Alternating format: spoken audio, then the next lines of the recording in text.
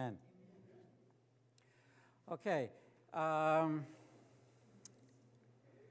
was going to start with something, and it's not going to work out because the people are not here that I was interested in. All right. So what did we study last week? First and Second Samuel, and today?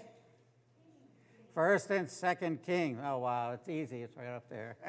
All right, First and Second Kings. All right, First and Second Kings, we're going to cover about 400 years of history, about 40 kings, a few big-name prophets, and we're going to do all this in about 45 minutes. So it's I think I might have to leave a little bit out. But before we start, why don't some of you tell me what are your favorite stories in First and Second Kings, or what are some main events in the book that you can remember?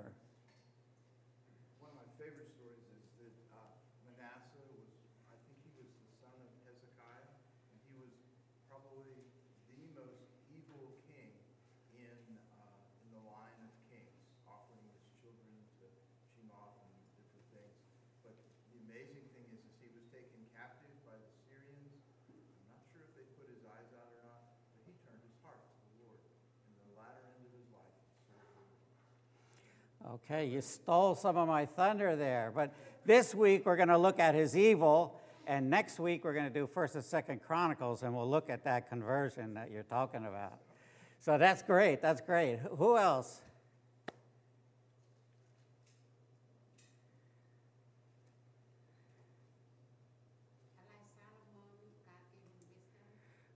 Solomon and his wisdom. That's a good one. I like it. Anybody else? First and Second King. It's a little hard, to think about what's in these books.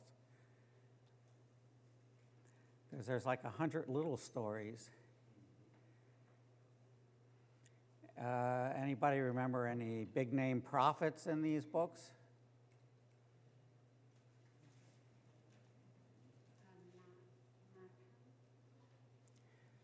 Nathan's in there, yeah. All right, maybe we should just get started, and we'll find out who those big name prophets are. You all know them, but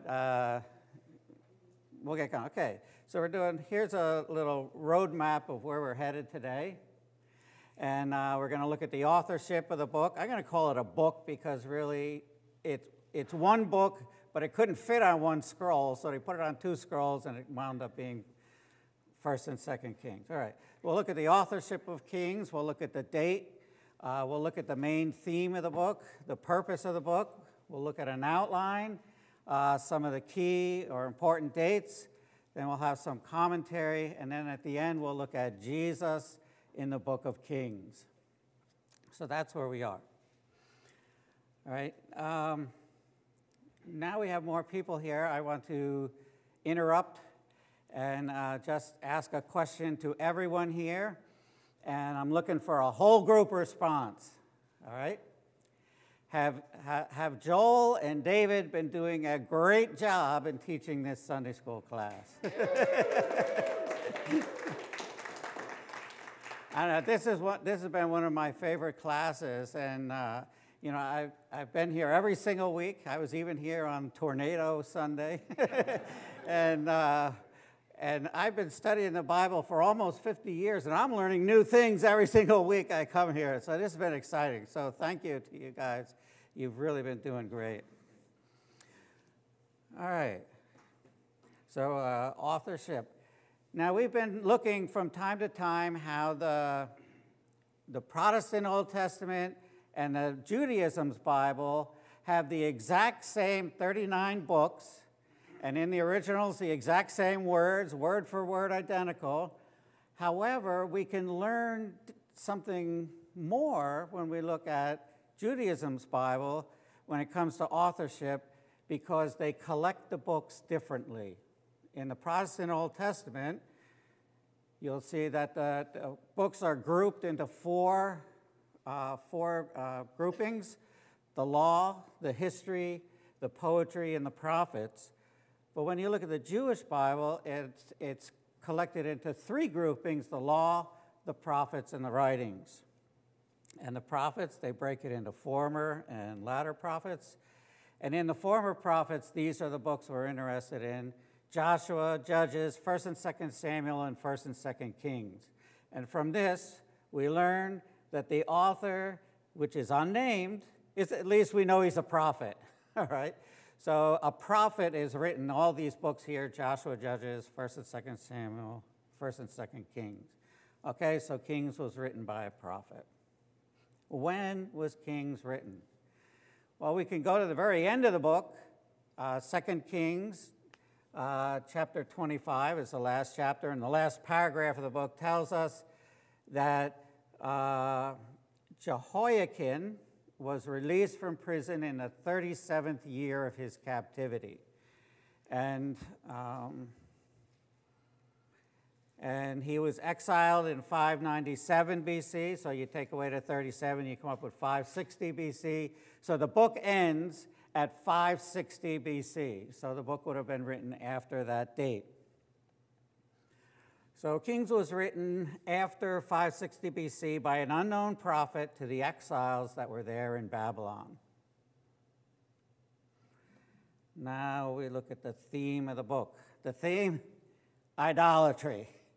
This is what it's like to read 1st and 2nd Kings. Idolatry, idolatry, idolatry, idolatry, idols, idols, idols, idolatry, and it just goes on and on and on like that. And so I guess I made my point. The theme is idolatry. Very good, very good. All right, and the purpose of the book. So Kings is going to continue now the history that was given in 1st and 2nd Samuel. And it begins with the death of David and ends with the exile to Babylon. So that's the time period there. The book was written during the exile in Babylon to explain the cause of the exile. So everybody is devastated. They've been banished from the promised land. They're in exile in Babylon, and the question is, why are we here? Why did God do this to us? And so the book is there to explain why the exile. So beginning with the end of Solomon's reign, the people turned away from God to idols.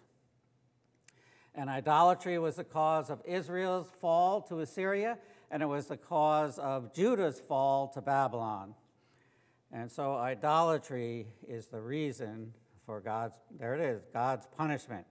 The exile was God's punishment for idolatry. Now, despite all of this punishment, we're left at the very last paragraph of the book with just a little sliver of hope. A little sliver of hope.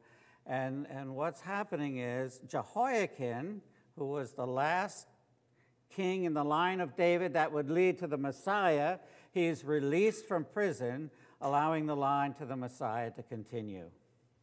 And so it just gives a little opening of hope there at the end of the book.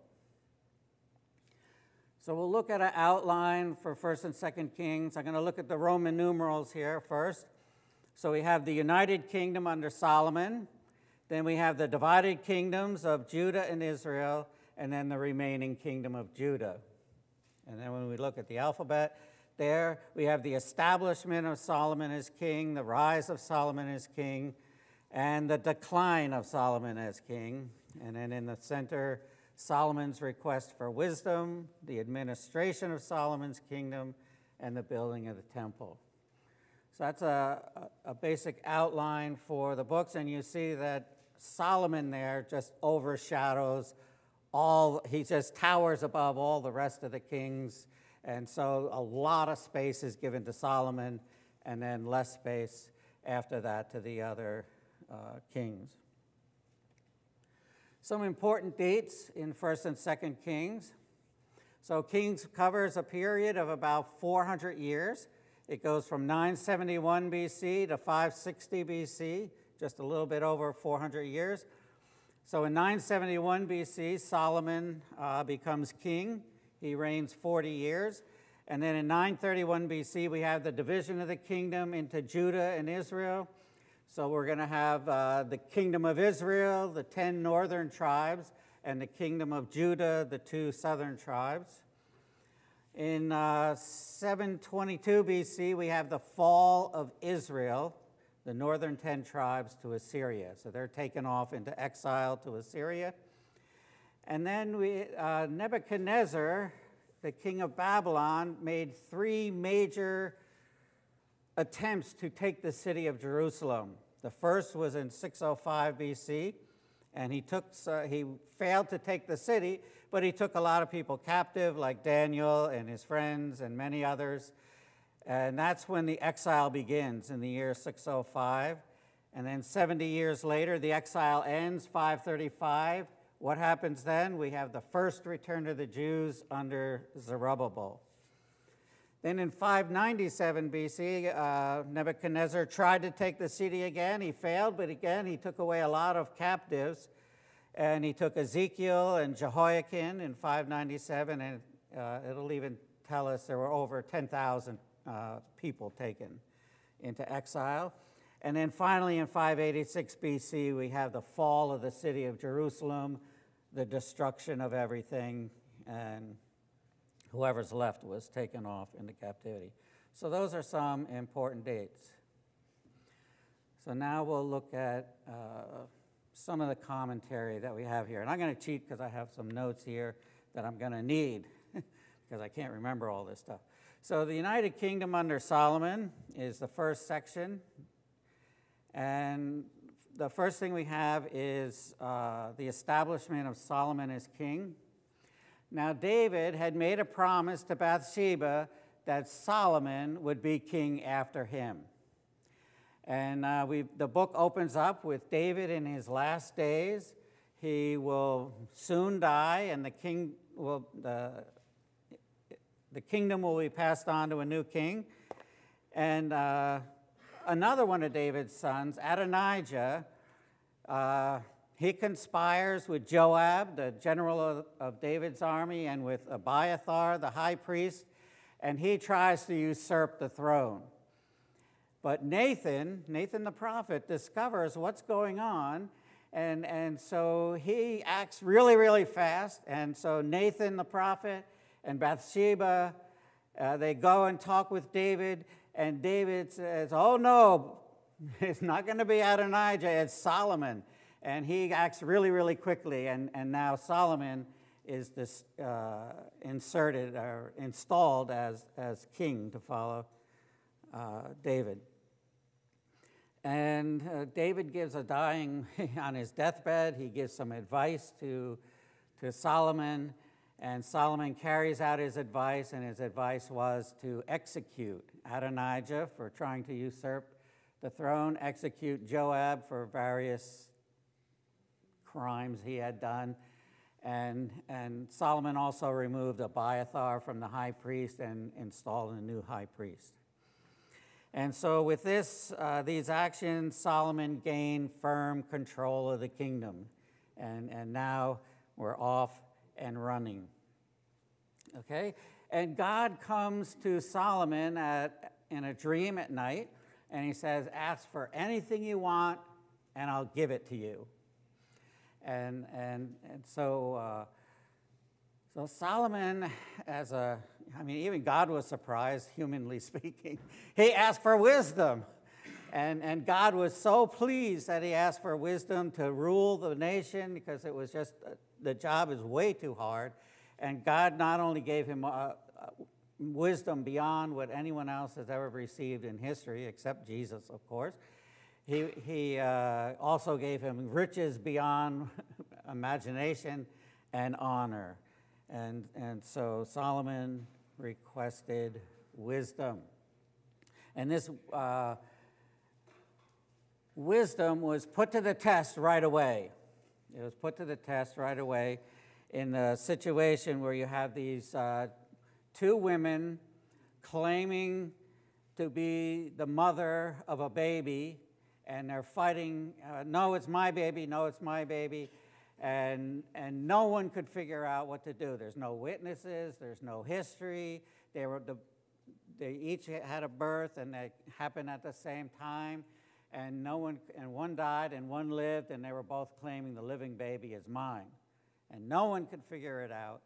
And so with the wisdom that God gave to Solomon, Solomon wanted to reveal the true mother and expose the lying mother.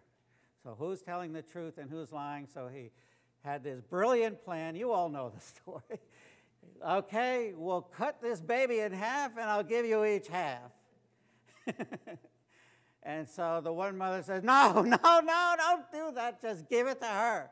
Just give it to her. And that revealed her as the true mother. And the other said, oh, no problem, just cut it in half. It sounds fair. We each get half. And that exposed her as the liar. No real mother would say something like that. All right, so, and his wisdom, it blew everyone away. And the whole world heard about that wisdom. And here we are now, how long? 3,000 years later, and we're still talking about it. It was just so astounding, this ruling that Solomon gave. No one else could have thought of that, right? So then Solomon goes on to build the temple. So you remember we looked last week, 2 Samuel chapter 7, 13 and 14, called God's Covenant with David. And in that covenant, David wanted to build a temple for God, and God said, no, but I'm going to build a house for you, and so on. And then he said, but your son will be the one to build the temple. And so Solomon now is going to build the temple in fulfillment of that promise that God had made. We'll look more about that later. But okay, so we're told that Solomon began to build the temple in the 4th year of his reign. We're told it's 480 years after they came out of Egypt. And we looked at that earlier in some of the earlier classes. All right, so this building of the temple was probably the most important event in the entire, 1st and 2nd Kings, and maybe many other books included. So, so remember, this temple now is going to replace what? The tabernacle. So the tabernacle was not a fit symbol of God's giving people rest, because the tabernacle is a tent that moves, it keeps moving. And so you have to keep on moving. But now the temple is in a permanent place. It's a good symbol that God has now given the nation of Israel rest. And not only that, but if we think about the promises that God made to Abraham, I'm going to make you into a great nation. I'm going to give you the land of Canaan. I'm going to really bless you, and you're going to be a blessing to all the nations of the world. And all of that is coming to fulfillment as a first fulfillment, as many prophecies have double fulfillments, a first fulfillment in the days of Solomon. Now the nation has become a great nation. Now they have conquered the entire boundaries of the promised land, and Solomon is reigning over those boundaries. And now we have the temple there in Jerusalem. So you have the temple of God in Jerusalem. You have the throne of God in Jerusalem, and and all the people are amazingly blessed during Solomon's reign. And not only the people of Israel, but all the surrounding nations are blessed through Solomon's reign. So God is fulfilling all of those great things when Solomon builds the temple. All right. So then when the temple is completed, Solomon brings in the Ark of the Covenant and puts it in the Holy of Holies of the temple. And the glory of God fills the temple, and we have Solomon's prayer of dedication. And it's just a glorious and wonderful time.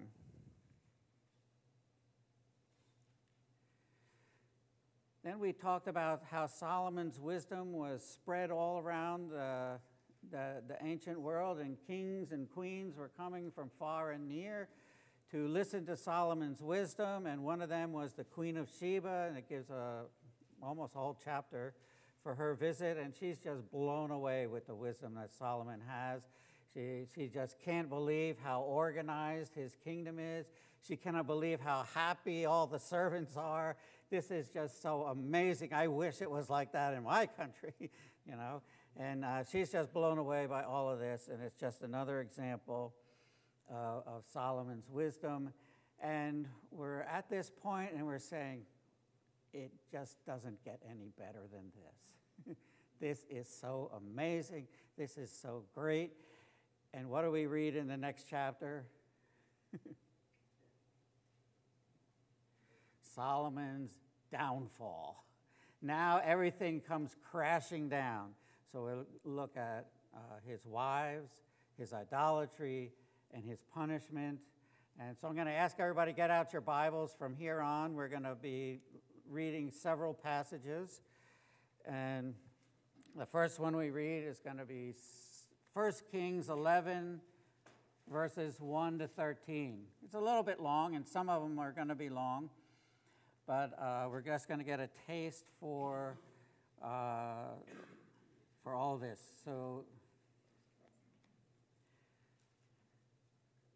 who would like to read for us? Somebody. Solomon loved many foreign women, along with the daughters of Pharaoh, Moabite, Ammonite, Elamite, Sidonian, and Hittite women, from the nations concerning which the Lord had said to the people of Israel, "You shall not intermarry with them, neither shall they with you, for surely they will turn away your heart after their gods." Solomon clung to these in love. He had 700 wives, princesses, and 300 concubines, and his wives turned away his heart. When Solomon was old, his wives turned away his heart after other gods, and his heart was not wholly true to the Lord his God, as was the heart of David his father. For Solomon went after Ashtoreth, the goddess of the Sidonians, and after Milcom, the abomination of the Ammonites. For Solomon did what was evil in the sight of the Lord, and did not wholly follow the Lord, as David his father had done. Then Solomon built a high place for Chemosh, the abomination of Moab, and for Moloch, the abomination of the Ammonites, on the mountain east of Jerusalem. And so he did for all his foreign wives, who made offerings and sacrifices to their gods. And the Lord was angry with Solomon, because his heart had turned away from the Lord, the God of Israel, who had appeared to him twice, and had commanded him concerning this thing, that he should not go after other gods. But he did not keep what the Lord commanded. Therefore the Lord said to Solomon, "Since this has been your practice, and you have not kept my covenant and my statutes that I have commanded you, I will surely tear the kingdom from you, and will give it to your servant. Yet for the sake of David your father, I will not do it in your days, but I will tear it out of the hand of your son. However, I will not tear away all the kingdom, but I will give you one tribe to your son, for the sake of David my servant, and for the sake of Jerusalem that I have chosen." Thank you, Eddie. All right, so we see here that Solomon, he's got in total 1,000 wives. And many of those wives are from foreign countries. And in those foreign countries, his wives all practice idolatry. They worshiped false gods. And now that Solomon is old, he weakened in his resolve to follow God like David did. And his wives turned his heart away from God to the practice of idolatry. He was even building temples for the foreign gods right there in Jerusalem. And this was something that really, really angered God. And so God pronounced his judgment, and his judgment would be that God was going to take a lot of the kingdom away. The kingdom would pass on to his son. His son was Rehoboam. But God would take away 10 of the tribes and give it to someone else, and Solomon's son would just be left with 2 tribes called the Kingdom of Judah. So we come to the division of the kingdom. So when Solomon died, his son Rehoboam became king, and the northern tribes rejected Rehoboam. There was a foolish decision. You probably are well aware of that. And because of his foolish decision, the 10 tribes in the north said, we reject you as our king, and we're going to appoint another person as our king. And they appointed someone named Jeroboam. Sometimes it's hard to keep them separate. Rehoboam, Solomon's son in the south. Jeroboam, someone else reigning in the north. All right. So,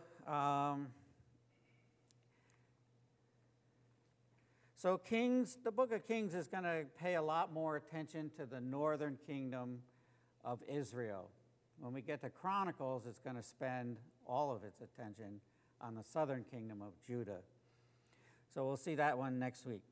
So we're going to look first at Jeroboam, and Jeroboam is introduced to us as the king of the northern kingdom, the kingdom of Israel, 10 tribes. And when he becomes king, he's got a plan.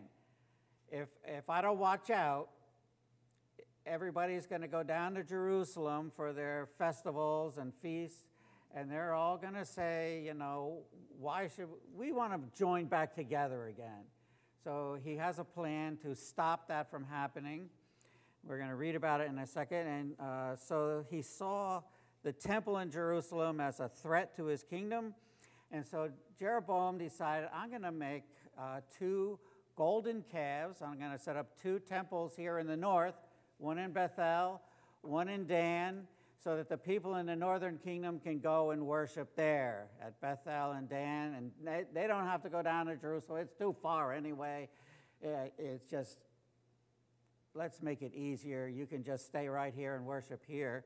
And he sets up the 1 golden calf in Bethel, and he sets one up in Dan. And he introduces these golden calves with the exact identical words that Aaron spoke to the people of Israel when he made the golden calf. And he said, behold your gods, O Israel, which brought you up out of the land of Egypt. So let's read about that. And we're going to find that in chapter 12, verses 26 to 33. Who would like to read that one? And Jeroboam said in his heart, now the kingdom will turn back to the house of David. If this people go up to offer sacrifices in the temple of the Lord at Jerusalem, then the heart of this people will turn again to their Lord, to Rehoboam king of Judah, and they will kill me and return to Rehoboam king of Judah. So the king took counsel and made 2 calves of gold. And he said to the people, you have gone up to Jerusalem long enough. Behold your gods, O Israel, who brought you up out of the land of Egypt. And he set one in Bethel, and the other he put in Dan. Then this thing became a sin, for the people went as far as Dan to be before one. He also made temples on high places and appointed priests from among all the people who were not of the Levites. And Jeroboam appointed a feast on the 15th day of the 8th month, like a feast that was in Judah, and he offered sacrifices on the altar. So he did in Bethel, sacrificing to the calves that he made. And he placed in Bethel the priests of the high places that he had made. He went up to the altar that he had made in Bethel on the 15th day of the 8th month, in the month that he had devised from his own heart. And he instituted a feast for the people of Israel, and he went up to the altar to make offerings. Thank you.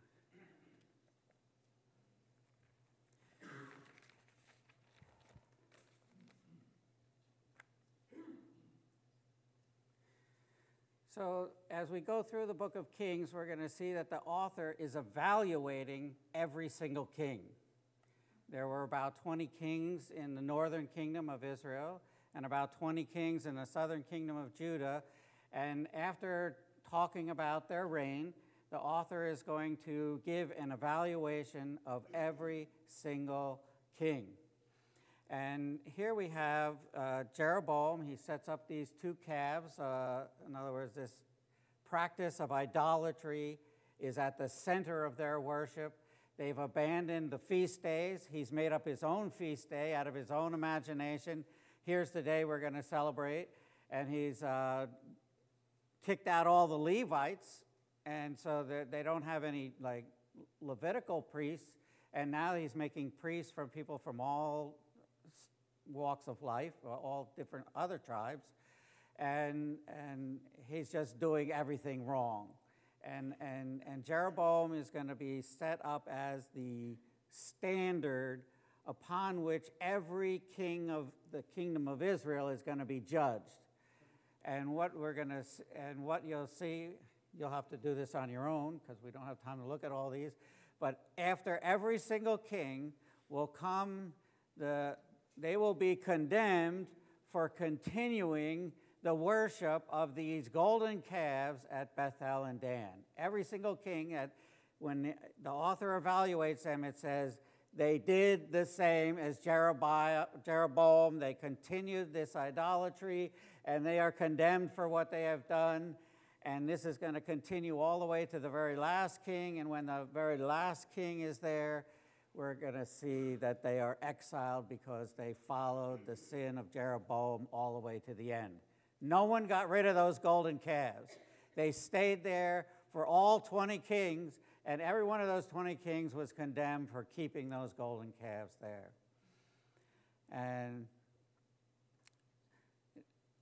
But in the case of the kings of Judah, they're also going to all be evaluated, and they're going to be evaluated based on the model of David. David is the ideal king. We don't see him anywhere worshiping idols or going after idols. He is 100% focused on the one true and living God. Everything you find, that's why God says, David is a man after my own heart. David wholly worshiped only one God, the true God, and all the kings of Judah now are going to be judged based on how they compare or contrast with David, the ideal king. And we're going to see that 12 of the kings, they were all condemned as, well, scolded, whatever you want to call it. They were all evaluated as bad kings because they established idolatry and it overflowed.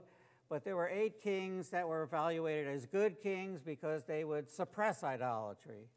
So either promoting idolatry or suppressing idolatry was the main criteria for whether someone was evaluated as good or bad. And 8 of these kings were involved with suppressing idolatry: Asa, Jehoshaphat, Jehoash, Amaziah, Uzziah, Jotham, Hezekiah, and Josiah. But even with these 8 kings, none of them really measured up to David. They were even falling short of David. They did try to suppress idolatry a lot, but then it just kept coming back.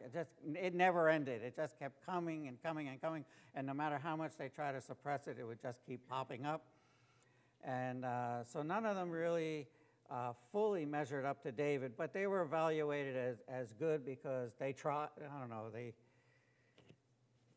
approximated what David had done, what David was, a man that worshiped only the one true and living God and didn't get involved with idolatry.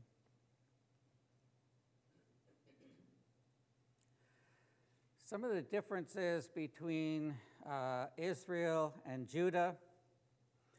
So we saw that Israel began in the sin of idolatry, and it continued in the sin of idolatry all the way until Assyria came and took Israel away. But there were 3 things that helped Judah to remain more faithful to God. So what 3 things? Okay, 1, they had the temple, all right? And the temple inspired them to worship the true God.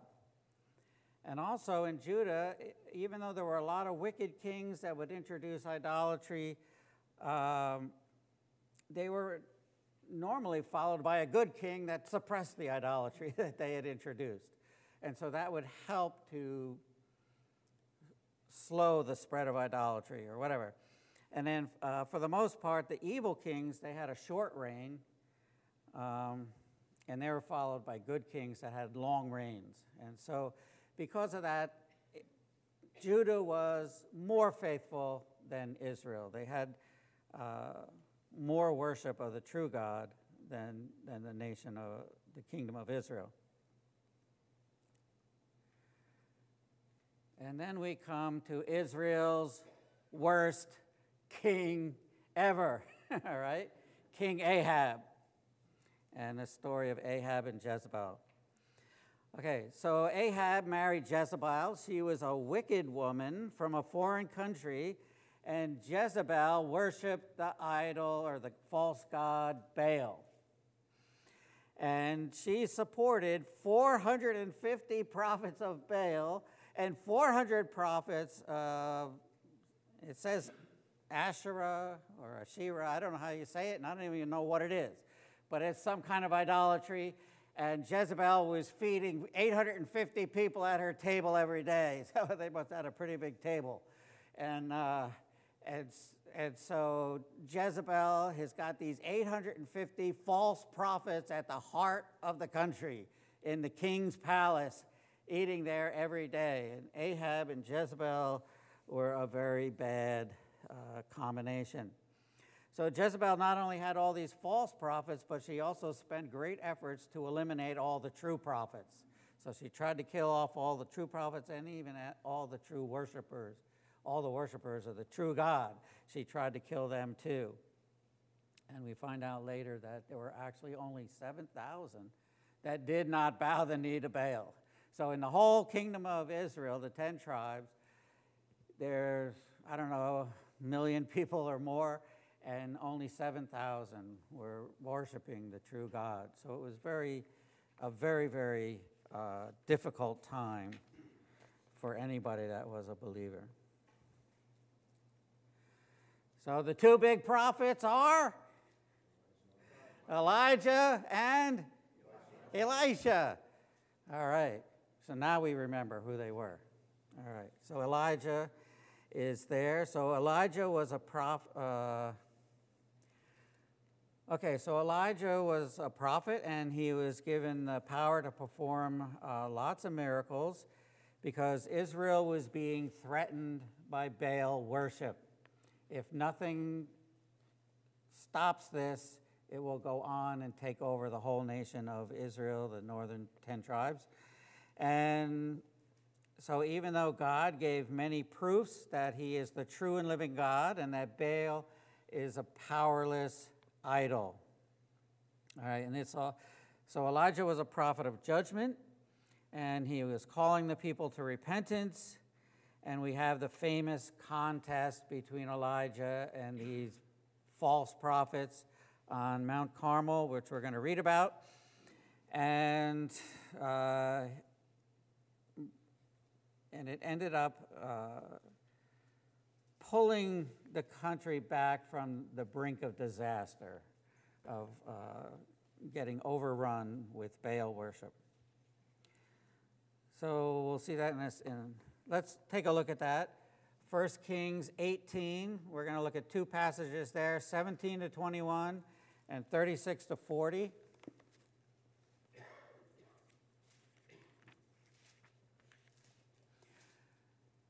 Someone can just read them both. Okay, David. When Ahab saw Elijah, Ahab said to him, "Is it you, you troubler of Israel?" And he answered, "I have not troubled Israel, but you have, and your father's house, because you have abandoned the commandments of the Lord and followed the Baals. Now therefore send and gather all Israel to me at Mount Carmel, and the 450 prophets of Baal, and the 400 prophets of Asherah, who eat at Jezebel's table." So Ahab sent to all the people of Israel and gathered the prophets together at Mount Carmel. And Elijah came near to all the people and How long will you go limping between two different opinions? If the Lord is God, follow him, but if Baal, then follow him. And the people did not answer him a word. And then verse 36. And at that time of the offering of the oblation, Elijah the prophet came near and said, O Lord God of Abraham, Isaac, and Israel, let it be known this day that you are God in Israel, and that I am your servant, and that I have done all these things at your word. Answer me, O Lord, answer me, that this people may know that you, O Lord, are God, and that you have turned their hearts back. Then the fire of the Lord fell and consumed the burnt offering, and the wood, and the stones, and the dust, and licked up the water that was in the trench. And when all the people saw it, they fell on their faces and said, The Lord, he is God. The Lord, he is God. And Elijah said to them, Seize the prophets of Baal. Let none of them escape. And they seized them, and Elijah brought them down to the brook Kishon and slaughtered them there. 850 false prophets slaughtered in an instant. And with all those false prophets slaughtered, now the worship of Baal it's been broken. All right. And so the nation is acknowledging right there that Jehovah is God and not Baal. And that was Elijah's job. Yes? Do you know the name of the mountain where they slaughtered all those prophets of Baal? It was Megiddo, and it was specifically Har Megiddo. Oh, interesting. I didn't know that. Which is translated in the New Testament as Armageddon. Yeah, yeah. The Battle of Armageddon. Battle of Har Megiddo. That's awesome. Sort of the place where all of these false prophets were slayed, which is at the brook at Kishon. That's below Har Mountain. Okay. It's mountain in Hebrew, Har Megiddo. See, even when I'm teaching, I'm learning so many things. This is great.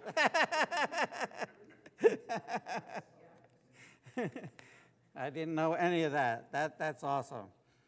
All right. So,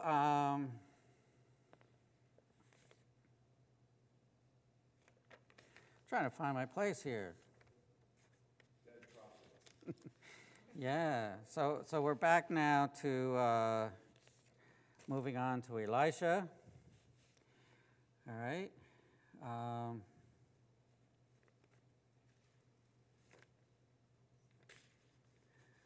I got my notes all mixed up here. All right, Elisha. So Elisha was a prophet of mercy, and he performed many miracles as well. And let's read about Elisha, 2 Kings 2, 8 through 14. This is going to be about both Elijah and Elisha.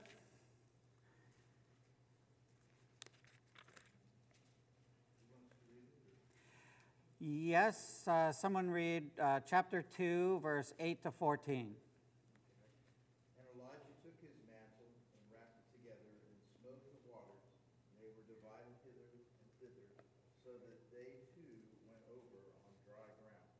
And it came to pass when they were gone over that Elijah said unto Elisha, Ask what I shall do for thee, before I be taken away from thee.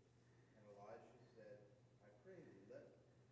I pray thee, let a double portion of thy spirit be upon me.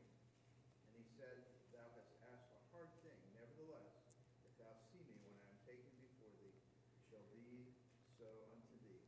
But if not, it shall not be so. And it came to pass as they still went on and talked, that before there appeared a chariot of fire, and the horses of fire, and parted them both asunder. And Elijah went up by a whirlwind into heaven. And Elisha saw it, and cried, My father, the chariot of Israel, and the horsemen thereof. He saw him no more. And he took hold of his own clothes, and rent them in two pieces. took up also the mantle of Elijah that fell from him, and went back and stood by the bank of the Jordan. And he took the mantle of Elijah that fell from him, and smote the waters, and said, Where is the Lord God of Elijah? And when he also had smitten of the waters, they parted thither, and Elisha went over. All right, thank you. So we're going to look a little more later at Elijah and Elisha, but here they are. They were prophets that performed lots and lots of miracles. And what did Elisha got? A double portion of the Holy Spirit we saw there, because he saw Elijah carried up into heaven. And if you look at all the miracles, Elisha actually performed twice as many miracles as Elijah. So that was interesting. All right, and so through these two prophets, Baal worship was removed, but the people of Israel continued in the sin of Jeroboam until 722. And in 722, Assyria came and took Israel away because of all their idolatry. So now we're going to look at let's read chapter 17, 7 to 23. I know this is a very long passage, but this passage kind of sums up the entire 200-year history of the northern kingdom of Israel, and it's going to be telling everyone this is why God sent Assyria to carry you all away into exile. So, anyone want to be bold and take the big, long passage?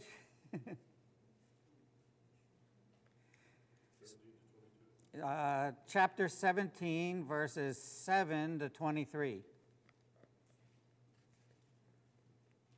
this occurred because the people of Israel had sinned against the Lord their God, who had brought them up out of the land of Egypt and from under the hand of Pharaoh, the king of Egypt, and had feared other gods and walked in the customs of the nations whom the Lord drove out before the people of Israel, and in the customs that the kings of Israel had practiced.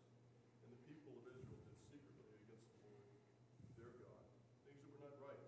They built for themselves high places in all their towns, from watchtower to fortified city.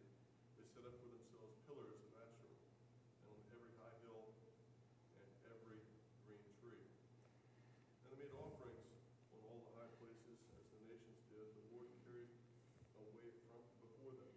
And they did wicked things, provoking the Lord to anger. And they served idols, of which the Lord had said to them, You shall not do this. Yet the Lord warned Israel and Judah by every prophet and every seer, saying, Turn from your evil ways, and keep my commandments and my statutes in accordance with all the law that I commanded your fathers, that I sent to you by my servants, the prophets. But they would not listen. They were stubborn, as the fathers had been, who did not believe in the Lord their God. They despised his statutes and his covenant that he made with his fathers, and the warnings that he gave them. They went after false idols and became false, and they followed the nations that were around them, and served whom the Lord had commanded them that they should not do like them. And they abandoned all the commandments of the Lord their God, and made for themselves metal images of 2 calves. And they made an Asherah, and worshipped all the hosts of heaven, and served Baal. And they burned their sons and their daughters as offerings, and used divination and omens, and sold themselves to do evil in the sight of the Lord, provoking him to anger. Therefore the Lord was very angry with Israel, and removed them out of his sight. None was left, but the tribe of Judah only. Judah also did not keep the commandments of the Lord their God, but walked in the customs that Israel had introduced. And the Lord rejected all the descendants of Israel, and afflicted them, and gave them into the hands of the plunderers, until he had cast them out of his sight. When he had torn Israel from the house of David, they made Jeroboam the son of Nebat king. And Jeroboam drove Israel from following the Lord, and made them commit great sin. The people of Israel walked in all the sins that Jeroboam did. They did not depart from them, until the Lord removed Israel out of his sight, as he had spoken by all his servants the prophets. So Israel was exiled from their own land to Assyria until this day. Thank you very much. Okay, so I think we saw the idolatry there about every verse, and every kind of idolatry and every kind of divination and every other evil practice that God had said don't do that, and this is the reason why they are now in exile in the land of Assyria. So we come to the remaining kingdom of Judah, our final section. And the purpose of these closing chapters of Kings is to show how Judah followed Israel and rejected God as their ruler. Now, God allowed the kingdom to continue in Judah. Assyria also surrounded Jerusalem, but because of the prayer of Hezekiah, praying to the one true God, saying, please help us, and don't allow Assyria to conquer us, God performed an amazing miracle. He killed 185,000 soldiers that were attacking, and they left. And so Judah was spared because of Hezekiah's prayer for help. But when Hezekiah died, his son Manasseh became king, and he reigned 55 years. And Manasseh was the most wicked king of Judah. And we'll read a quick one there, 2 Kings 21, 10 to 16.